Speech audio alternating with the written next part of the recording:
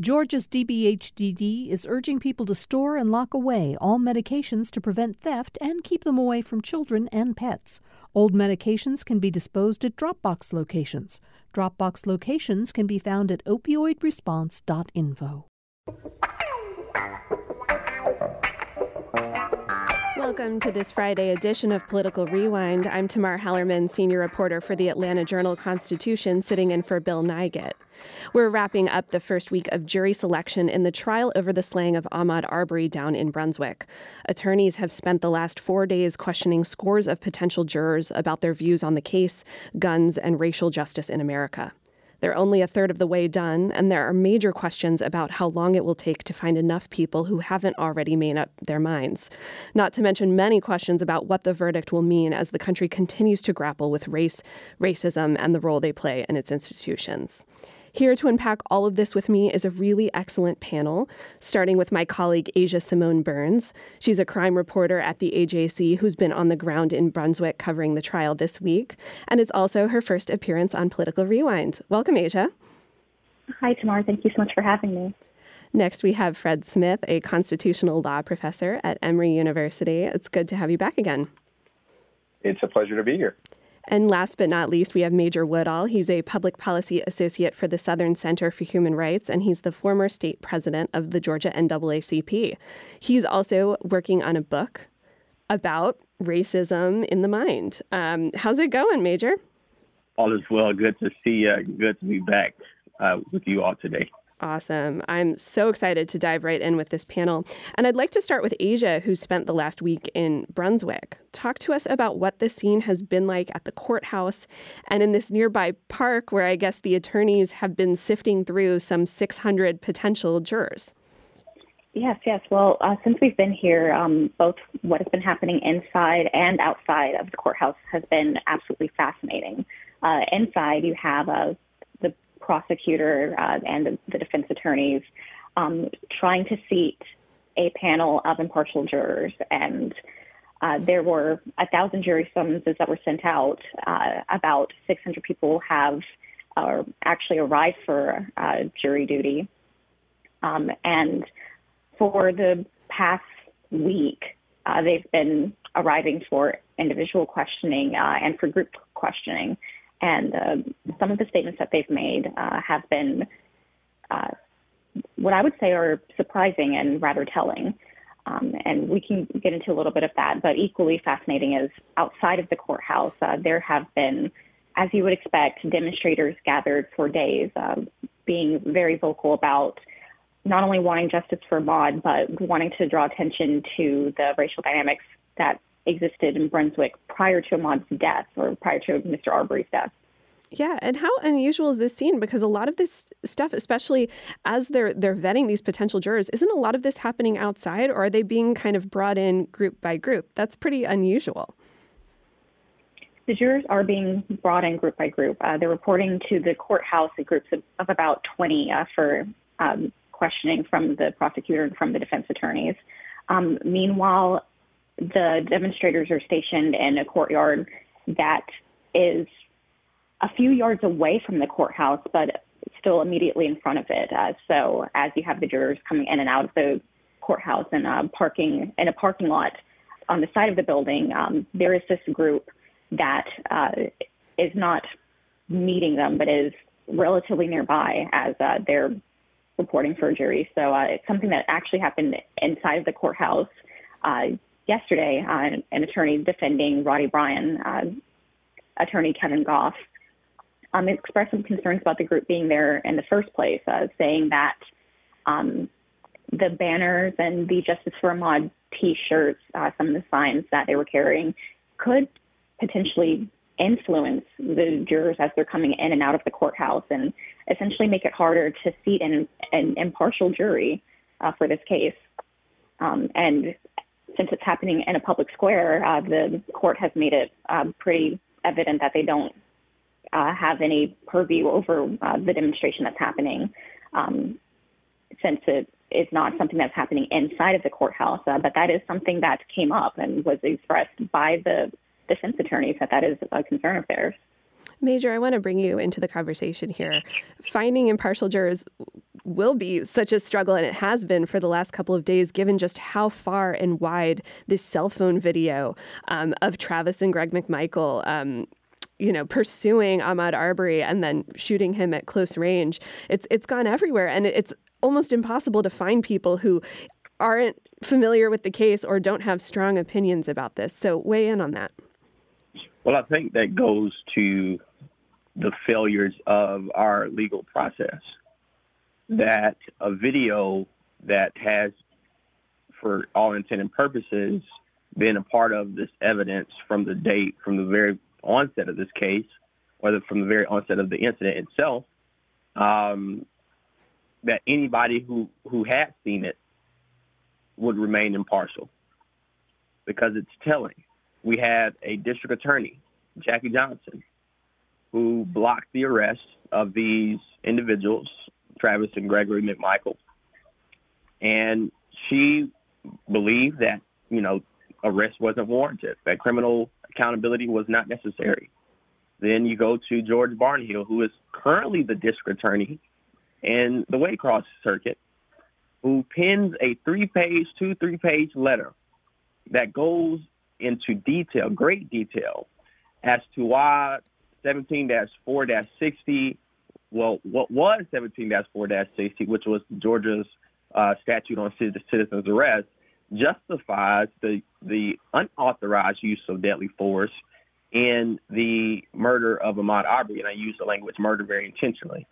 And so when we see the legal standards that are being paraded around by system actors, official officers of the court, and they do not have any congruence with any real jurisprudence, any real expectations of accountability and quote unquote law and order.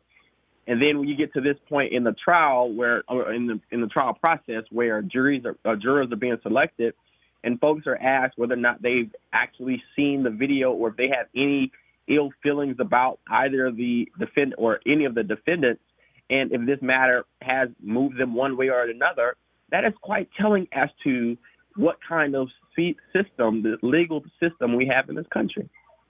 Fred, what, if anything, can the judge and the attorneys do in a situation like this to kind of ensure a fair and a speedy trial? Yeah, so what's happening right now is a process I call voir dire. In different parts of the country, that's pronounced differently, and outside of the country, it's pronounced entirely differently. But during that process, they're asking questions of large swaths of people. Some of them are very routine questions. Do you know anyone related specifically to this case? And then some of them are questions that are kind of more specific to and tailored to these set of facts, including questions around people's views, not only about race, but also their views about guns, questions about whether or not they own guns, views about gun control, et cetera. And then there's kind of the more individual questioning that Asia was just talking about, right, in terms of their specific views about this case and whether or not they prejudged it. And perhaps that is, outside of the questions like, are you related to someone in this case? Those are some of the most important questions.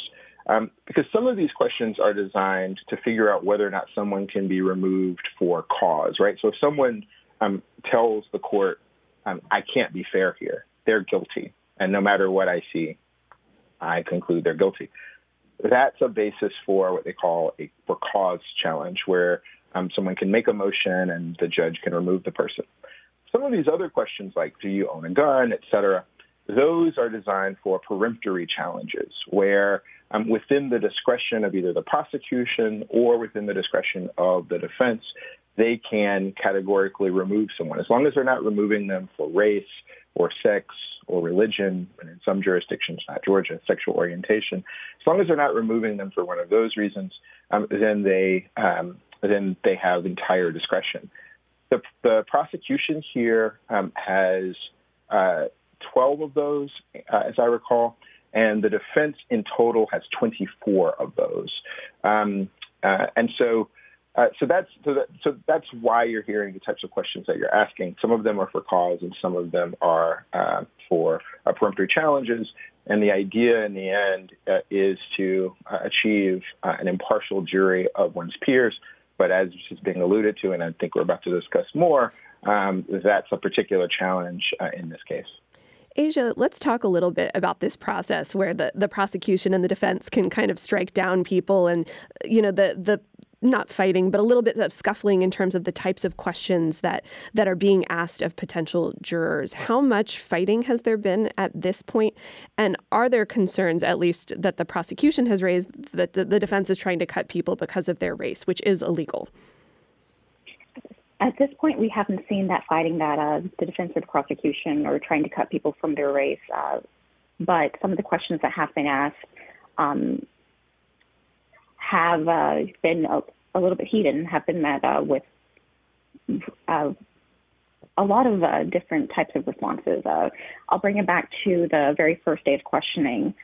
The prospective jurors were asked if they had any negative impressions about any of the three defendants, and several of them answered in the affirmative. Some of them said that they had negative impressions of all three defendants. Some said that they've seen the case on social media, that essentially that the information that they have about the case has been surrounding them on social media and in the news to the point where they're sick of it. One juror number 2, even said that he felt that all three were guilty and has shared a cell phone video of the shooting and has talked about the case with his brother. So we're really seeing that this is a case that a lot of the people that are being brought in are familiar with. And so some of these people are being struck for cause. Some of these people have been qualified. And going forward, it'll be really interesting to see who actually makes it onto this panel. Major, Brunswick is a pretty small city. It's only about 85,000 people. It's about 70% white, about 27% black. And I know that the decision has been made to intentionally keep the case in Brunswick just because people know the McMichaels outside of all of this. But I'm wondering what you think should be done. Should this case be tried in Glynn County? There's been talk about whether it's even possible to do that, given just how much this cell phone video has gone around, given how much this, Arbery's death has resonated with the community.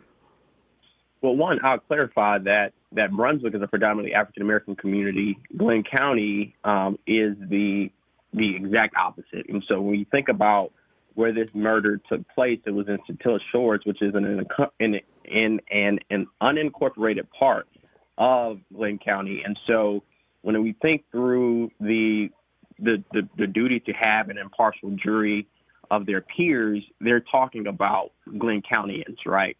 And so I think no matter where you go, there's going to be someone who has foreknowledge of what took place. But I'm not a lawyer, but from what I understand, it's not necessarily about a thing, but rather do you have the ability to be impartial? And so if you can receive, the evidence that's presented by the state and the defense, and you can make a very impartial determination as to whether or not there has been an admission or an execution of guilt in a matter, then you should be able to be impaneled. And ultimately, that's what we're calling for. We're calling for due process. We're calling for the legal system to do what it claims it always does. And we've seen up until this point that has not happened. And we're not going to rest until that process is executed in the manner to which they always claim it's done. And we're using taxpayer dollars for this. And so we need to ensure that the legal system is performing to the standards that we expect them to. Fred, is the best case scenario here for the defense, maybe not that the jury can be impartial, but that they can be open-minded, given what we've seen so far? And is it possible or at this point to really move the case out of Glynn County at this point, if that needs to happen? All right, so I'm going to actually start with the second question because it'll help me work my way back to the first, if I can remember it. So the second question in terms of change of venue, So in Georgia, there is a change of venue statute in criminal cases, but it's the defendant who is able to make that motion. And they're able to make that motion whenever facts arise that lead, that form the basis for their evidence that it's impossible for a jury to be impartial. So it's not necessarily too late because sometimes it's the actual voir dire process that provides the evidence that a jury cannot be impartial. The prosecution cannot move the case. And part of that is because every criminal defendant has a right to a jury of his or her peers. And so the defendant can waive that right and say, hey, I think I can only get a fair trial by someone who's not my peer somewhere else. But the prosecution can't waive that right on the defendant's behalf. I would be surprised in this circumstance if the defense did attempt to move the case. And that's for a number of reasons. One is the reason that Major pointed out, which is that Glenn County, which is where the jury pool is being drawn from, is 70% white, but also because of some of the answers to the questions. So, for example, for one of the panels, when the defense attorney asked, have you ever voted against someone because, have you ever voted for someone because they were in favor of gun control? No juror raised their hand. Not a single juror raised their hand. If this trial were in Cobb County or Savannah or where have you, it's hard to imagine that particular result. So from the outset, some of the political views that the defense seems to be getting at are more present in Glenn County than they would be perhaps in some other places. Another reason why I'd be surprised is because Glenn County has been so saturated with information about this particular case that there are lots of people who are willing to say, I know the facts very well in this case, and there's nothing you can show me that will cause me to change my mind. And I'm not sure you would find as many such people even here in Atlanta. I mean, here in Atlanta, yes, we saw the video a year and a half ago. We haven't seen it since. It's not something that has kind of permeated kind of our everyday culture and understanding of our community in a way that it's happened there. And so if you're removing every juror who says, no, I have prejudged this, I am pretty sure they're guilty, then you may end up with an ultimate jury that doesn't actually reflect the community. And it's kind of skewed toward being particularly sympathetic to the defendants. I can analogize it to death penalty cases, where if you remove everyone who says, I'm sorry, I can't condemn someone to death who's not an imminent threat to anyone, I can't do it. Then what the experts have demonstrated is that results in juries that are more inclined to find someone guilty. And I think you might have sort of a version of that emerging right now in Glenn County, where a jury that's more likely to find the defendant not guilty than the overall pool in Glenn County may be emerging. Asia, we've talked a little bit about the scene outside of the courthouse this week, but as you walk around the city of Brunswick, what's the mood that you're feeling right now? Not only are there locals, but there's also folks who've been bussed in from different parts of the country who feel so strongly about what happened to Ahmaud Arbery that they wanted to be there. So how are those two groups kind of interfacing with each other? It is a really interesting dynamic between locals and between people that are being bussed in. On the second day of jury selection, following the lunch break, Marcus Arbery, Ahmaud Arbery's father, accompanied a group from the Transformative Justice Coalition to Satilla Shores to visit the scene of this inciting incident. And while they were there, the people that were with the Transformative Justice Coalition, they filled 3 buses, busing people in from Philadelphia, from Florida, from all across the nation in order to be here for this first week of judicial proceedings. And there was a very clear dynamic that emerged of people that have been in Brunswick and that are familiar with the Satilla Shores neighborhood, and people that came from out of state for this for this event, for these proceedings.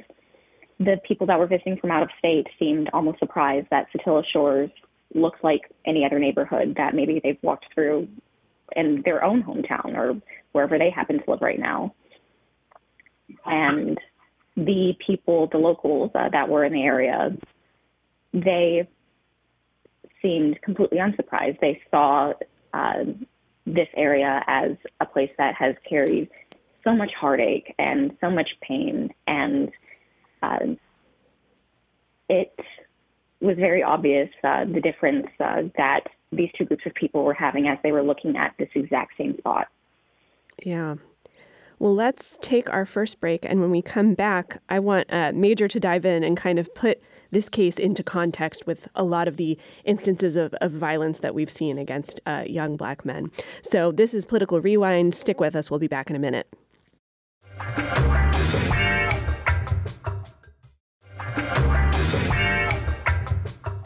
We're back with more Political Rewind. I'm Tamar Hallerman, senior reporter at the AJC, filling in for Bill Nygut. I'm joined today by Emory Law Professor Fred Smith, Major Woodall of the Southern Center for Human Rights, and the AJC's Asia Simone Burns reporting on the ground from Brunswick. Let's jump back into this conversation. Major, this is the first kind of major trial involving the slaying of a young Black man since the Derek Chauvin trial. Obviously, Chauvin was convicted, and I think people saw some measure of justice, but there was also a question about whether America could make a lot of these systematic changes to the way that our institutions deal with race, which I think for the most part haven't happened. And so I'm curious how you're looking at this trial in the context of what happened with Derek Chauvin, and what is the potential here for any kind of semblance of justice? Well, I'll say what I've said every time I ask this question, and I may be one of the few who will say this, but there's no justice in criminal conviction. There's no justice in legal outcomes that put people behind bars. And the reason I say that is because currently right now we're seeing the Department of Corrections literally violate the very humanity of people who are incarcerated as we speak. And so that's not justice. What's justice is being able to create a society in which these things do not happen. What's justice is that when these things do happen, we have systems in place and resources and services that can help rehabilitate people to re-enter society. But that's not happening. And so while we're here in this moment and we have this criminal trial that's pending and we'll see whether or not there's conviction or an acquittal, that's not justice. It's just not. And I find tension because I want there to be some closure, because that's what a lot of people are looking for this family. They're looking for closure. They're looking for the powers that be to say that this is not okay. Because may we be reminded that before the GBI got involved and arrested the McMichaels and eventually Bryant as well, this case was sitting on the shelf. The second DA, was literally about to let this case go unprosecuted. If it was not for the persistence of Ahmaud's mother, that's not justice. And Georgia's legal process should not work in a way in which it requires social and political and public pressure for them to hold people accountable. That shouldn't happen that way. Fred? Yeah, I mean, what Major's touching on in some respects is this tension that emerges for a lot of folks who are seeking criminal justice reform, are seeking a world in which we move away from mass incarceration and placing people into conditions where they're facing human rights abuses every day. And there are these moments in which there are questions around, well, will these defendants receive the same, be placed into the same system as everyone else, right? Because that's what equality is, right? So you have this tension between equality and equal dignity and everyone being treated the same way, and the fact that the same way is a world in which there are so many human rights abuses, in which we do incarcerate more people per capita than any democracy on earth. So I just want to point out that really important tension. In terms of whether or not there can be justice, I won't opine on that. I mean, I think it's impossible to say it better than Major just said it. But I will use a phrase that he used a little bit earlier, criminal accountability. Can there be some measure of accountability here? And accountability is important for a number of reasons. One is from a deterrent standpoint, accountability is important. But accountability is also important because it's a moment for the judicial system to declare equal dignity. And that's important to the family here. That's important also to the broader community. And it goes to this phrase that's sometimes called procedural justice or procedural fairness, which has been broken so much already in this case. But when people perceive that a system is unjust or unfair, they become more and more disconnected from their government. They don't just feel like second-class citizens. They feel disconnected, like they're not a part of this democracy at all, right? And that's a major problem for a democratic republic, to have entire swaths of the community who feel more and more disconnected from their government such that they don't feel like it's theirs, right? And so that's why accountability in these moments, among other reasons, that's why it's so important, right? And in this case, where it did take so long, and if the video had not come to light, if there hadn't been so much organizing, then it's not clear that this prosecution would be happening. The district attorney, the original district attorney in this case, is being charged. And it's become, even though I said earlier that it's focused on Glenn County, it has become in some respects this interesting and unusual statewide event. The judge in this case is from Chatham County in Savannah.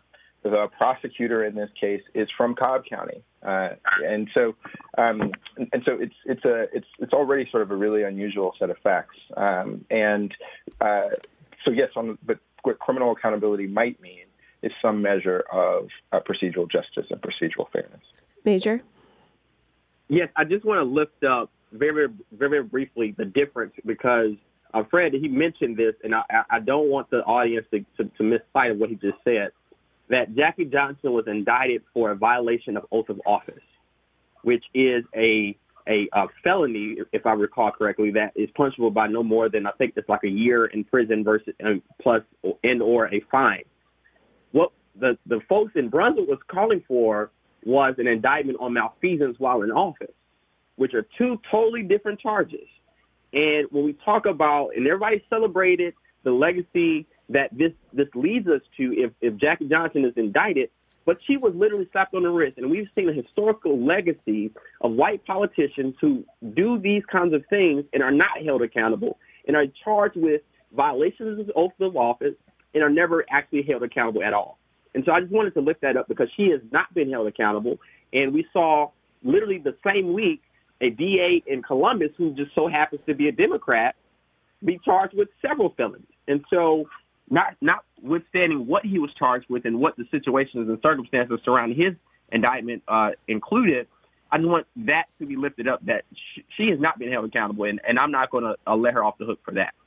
I want to bring Asia back into the conversation, but before we do, I did want to ask you, Major, we talk about Jackie Johnson, the Glenn County DA. She did lose her spot in the election last November, which is pretty rare for DAs. Isn't that some teensy-weensy measure of accountability? Yes and no. So the people of Brunswick, that's what democracy allows, is for us to be able to get rid of prosecutors or elected officials who do not do their jobs of upholding the Constitution against enemies, both foreign and domestic. And it took tooth and nail, but she was defeated, and the people of Brunswick celebrated, and so did we. But the reality is she can still practice law in this state. George Barnhill is still prosecuting cases or lack thereof in Waycross Judicial Circuit. And so what we're calling for, I know what the Just Georgia Coalition called for, and when I was president, the NAACP called for, was both of them to be disbarred. Because what they did was they violated the professional rules, the rules of professional conduct, and they cannot be trusted to ever practice law here in this state again because they simply showed that they were incapable of doing so. Asia, we've talked a lot about this cell phone video of the McMichaels and that Roddy Bryan shot of them pursuing Ahmaud Arbery. And I want to talk about the role of this video in the trial. The attorneys have been asking prospective jurors how many times they've seen this video. And I think there is an interesting parallel with what happened with Derek Chauvin and George Floyd, because that was also a situation where there was a video that, once it got leaked out, really galvanized the public and got them involved in this case. How much is video kind of going to change the game in this trial? And do you have an understanding yet of how the prosecution is going to be using that video? Well, the video is already really influencing what will be happening in this trial. The conversation with the prospective jurors has been, have you seen this video? Really trying to get down to the root of what they felt about seeing the video. Some of the responses have been that the people viewing it feel that it's obvious that this was a murder. Some of the responses have been that it was very clear based on what happened between Ahmaud Arbery and Travis, where Travis McMichael, where Ahmaud ran for the gun, that Travis McMichael fired at him in self-defense. And one juror that said something that really spoke to me was that an equally important factor in all this to her was why the video was taken in the first place.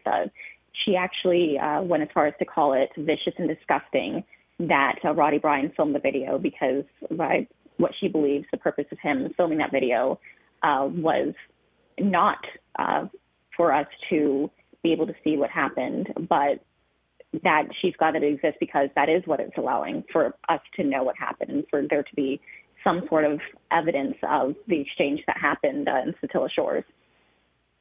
So it's already influencing. It's not entirely clear what the prosecution wants to do with it, but what has been more and more evident is that the final moments of Ahmaud Arbery's life, that is something that was captured on video, and that is something that the prosecution wants people to see, wants them to see that Ahmaud Arbery was in a situation that he felt that he couldn't get out of. Mm-hmm. And Major, how do you think the kind of proliferation of video, how is that changing activism when it comes to racial justice issues? Does it make it, of course, Arbery is not the only young black man who's gotten killed at the hands of white people who don't believe they should be in a place, but how does that change activism? Does it make it easier as kind of an organizer yourself to kind of bring the public on board? Again, I'm going to be unpopular in my position on this question, but it doesn't. What it does is the people who have to speak to these families, right? When the video was released to the public, the family of Ahmaud Arbery hadn't seen it, not once. I remember getting a call saying the family is freaking out because they had been calling for transparency in the investigation for months. It adds to the trauma of seeing black bodies. I don't even call them black people because literally their bodies, their corpse is draining in the streets. And there was an investigation done by Court TV, and it showed the actual body of Ahmaud Arbery laying in the street, where officers of the law, as well as EMS officials, were literally standing over his body, just standing. And he was still breathing. And to see that over and over and over again, it really highlights the urgency of the work that is being done right now, because truth be told, it may help us get more justice. But the reality is that is a human being who's laying right there. And for so many of us who are consuming this kind of feed over and over again, at some point, it literally will cause a crisis of consciousness that requires us to go to therapy and go through all kinds of intense healing practices, because the reality, again, is that is a human being right there. And we've desensitized it so much that it requires of us to see a dead corpse lying in the street, blood draining our gutters, in our sewers, to be able to say, well, there it goes. Now we have to do something because there's no way this could happen here. This is not who we are. This is not what we do. But yes, it is. We've seen the historic legacy of systemic racism play out in the streets. It was in the streets and on the corners of cities and towns where black bodies were literally hanging from poplar trees. Strange fruit, as the song goes. So I would caution us whether it's important for us to celebrate the proliferation of seeing black bodies literally hang in the balance. That is not justice. It is not right. It is not necessary. And it will continue to add to the entire racial terror that we're continuing to fight against. Fred, how do these videos change the way that the legal system deals with cases like this? Well, I mean, it's obviously it furnished evidence on one hand. On the other hand, it's creating difficulties in finding an impartial jury today. When it comes to more broadly, though, right beyond, I mean, I think that clearly having a video will make it the prosecution's burden here is to prove beyond a reasonable doubt, right? Sort of prove the defendant's guilt beyond a reasonable doubt, and video evidence will unquestionably help that. But there's kind of two layers to the question, right? One is how is it going to play out in this trial, but then there's the broader question about how is this playing out in the mind of the public. And I'll say, I mean, bodies, burial sites, and photographs of dead bodies have a particular place in our culture, and sort of at this just very like visceral human level, right? I mean, when you're in a graveyard, right, as a kid, and your parent says don't step on that, right? Laws against desecrating a site, and when it comes to photographs,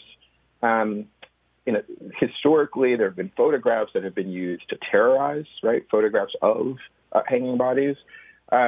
There have been people who sometimes have been charged with abuse of corpse, like soldiers who've taken pictures of individuals after they've killed them. And then there's also been moments throughout American history that we've celebrated the release of photographs, like the mother of Emmett Till, and that was kind of this. It had a very different resonance. Right? So photographs in particular have this very different place where sometimes the release of them is kind of celebrated as a moment that is exposing unimaginable brutality and brutishness and exposing in a very raw way the system. And other times it's a moment not to celebrate at all. And so I think in these moments, in some ways, when photographs are released, it's important to think about, well, what distinguishes one from the other? One thing that distinguishes one from the other is that in the Emmett Till case, it was the mother, it was a family member who chose to do that, right? As opposed to here, where the mother didn't know about it at all, right? So that's one distinction. And then the other is just in terms of its necessity, and it does seem like maybe it was necessary for this video to be released for this criminal accountability to ultimately happen, but that should not have been so, because the people who had it were in a position to make this decision without traumatizing the rest of us. We're going to have to take our final break in a minute, but before we do, I want to send one more question Major's way. I think I know the answer, but I'm curious to hear what you have to say. Fred brought up Emmett Till and his mother releasing this photograph of him, and it did become a turning point in kind of the national consciousness when it came to race. And I've heard activists talk about how maybe this Arbery case can be kind of an Emmett Till moment for the country. I'm curious if you agree with that statement. I don't. And reason why is because Emmett Till's murderers were not held accountable to generations later. I think if I recall correctly, it was posthumously after they passed away.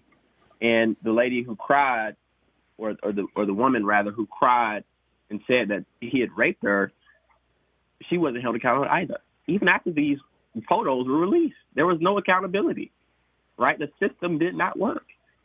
And we're still fighting these failures, these deficiencies, these hang-ups generations later. This is 400 years, and we're still having the same conversations of whether or not we are making progress. I mean, you see the guy who's right behind me, John Lewis, he got beat on Selma's Bridge, and we're still fighting the right to vote, right? In October of 2021, we're still fighting for the right to vote.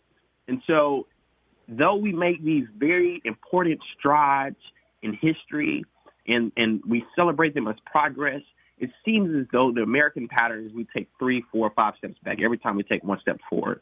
And if that is the human condition, if that is the pattern of human existence, then we have a long way to go. All right, we have to get to our final break. Stick around and we'll be right back with more Political Rewind.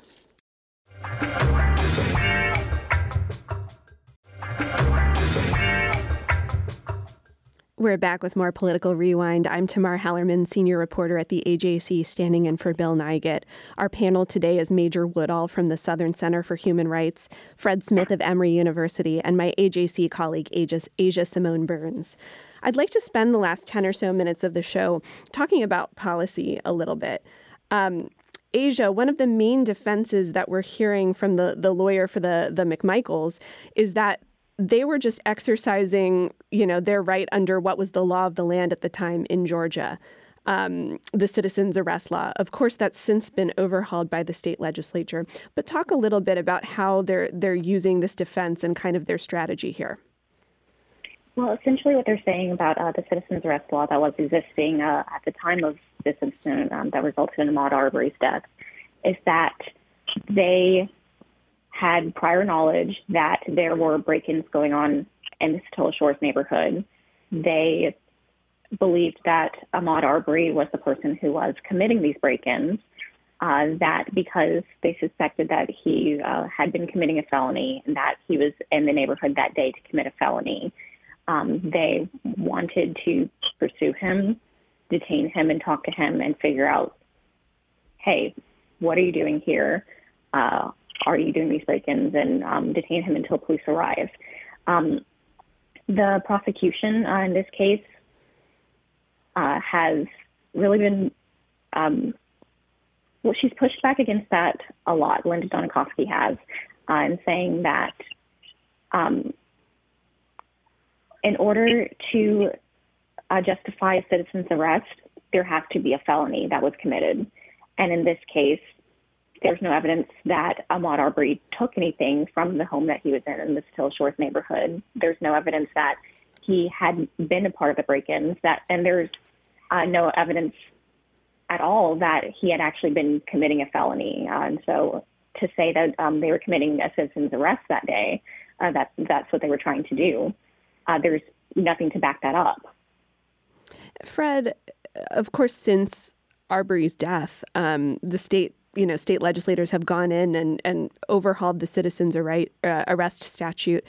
How straightforward is the law when it comes to looking at criminal activity and kind of what used to be the law but what has since changed? Yeah, so under the United States Constitution, ex post facto laws are unconstitutional, so you can't hold someone criminally liable for something that wasn't criminally liable at the time of the conduct, right? So if today we have this show and tomorrow the state legislature passed a law that said nobody can be on Political Rewind anymore, we would obviously sue, but in the interim, we wouldn't be able to be held accountable for something that wasn't illegal at the time that we did it, right? And so these particular defendants are going to get the benefit of this law, even though this law has subsequently been eradicated. And, I'll just say on a personal note, thank goodness it has. The idea, as you were recounting this, in my own mind, I was thinking, well, why couldn't Ahmaud then detain them? Because they were in the middle of the illegal activity of detaining him. And the idea that they thought that was their role and they thought that was their place does kind of really touch into this historical vein that goes back into centuries in terms of it's very racialized. This idea that they were in a position to detain this other person because they suspected, they not being law enforcement, suspected that they were breaking the law. Major, I want to talk about what you think is possible politically in the state legislature in terms of change as a result of what happened to Ahmaud Arbery. Of course, since his death, the legislature passed a hate crime statute. They overhauled the citizen's arrest law. Do you think anything else is politically possible at this point? Most definitely. I think, when we look at, and again, I say this not as someone who's an attorney, because I am not, but as someone who is a policy professional, is that really what's at the center of this case is not is not citizen's arrest, because we see that the statutory obligations that were invoked were not met, right? And so that isn't necessarily part of this case. If a defense attorney wants to lift up self-defense or stands the ground in the use of excessive force and deadly force in the use of self-defense that follows the stands the ground doctrines of self-defense, then maybe you'll see that come out. It's also showing up in many ways throughout the state, because we have pending cases like the one that's in Statesboro, Bullitt County right now, that's talking through this self-defense claim of, do you have a duty to retreat? I believe that that's going to be something that we see moving forward.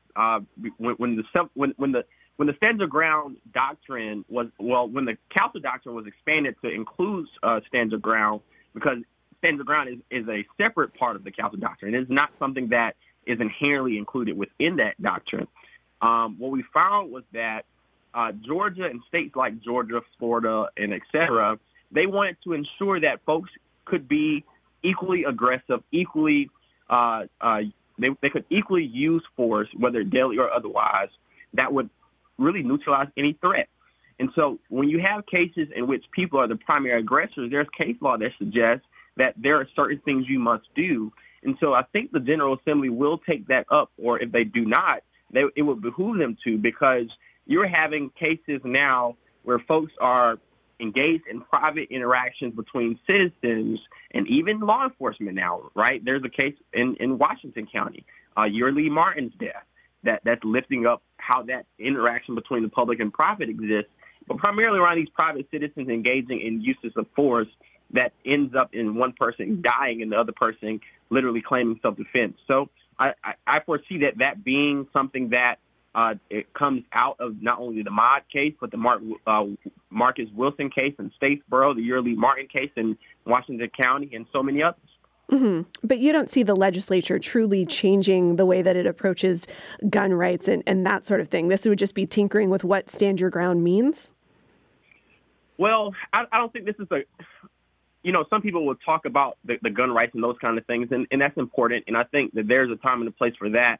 But I think as it relates to these issues, it really just exceeds just black versus white, right? It really talks through, can we live in a state where people can protect and defend themselves without fear that they would now be criminally liable for something that took place, that they didn't put themselves in that situation, but they had to respond nevertheless. And so I think it is a concern that Republicans and Democrats alike should have, because it impacts all of us, right? It impacts all of us. Mm-hmm. And Asia, we are not doing jury selection today down in Brunswick. It sounds like one of the lawyers in this case had a personal obligation, but what's on deck for next week, and what are you expecting to play out? Next week, the jury selection process will continue. The judges said that they're going to get started again 8:30 on Monday morning. At this point, there have been 23 prospective jurors qualified, and they're trying to get to 64. At the rate that they're going, it could take all of next week.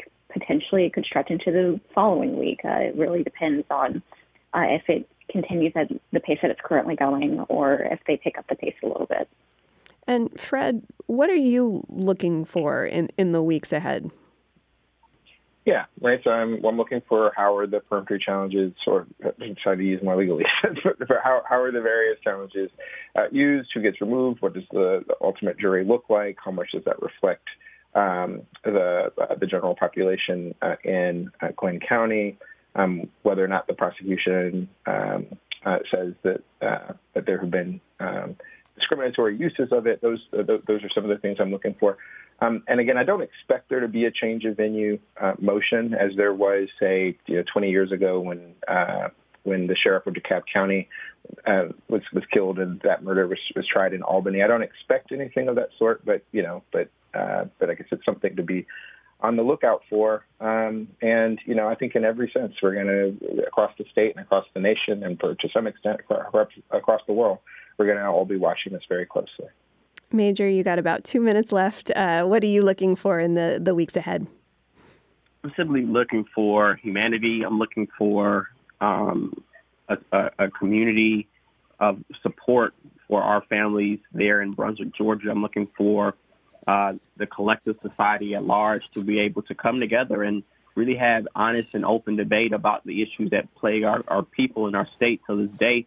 And ultimately, accountability, to be able to say that we live in a place where the kinds of murders, the kinds of vicious acts that happened to Ahmaud on February 28th of 2020 doesn't happen again.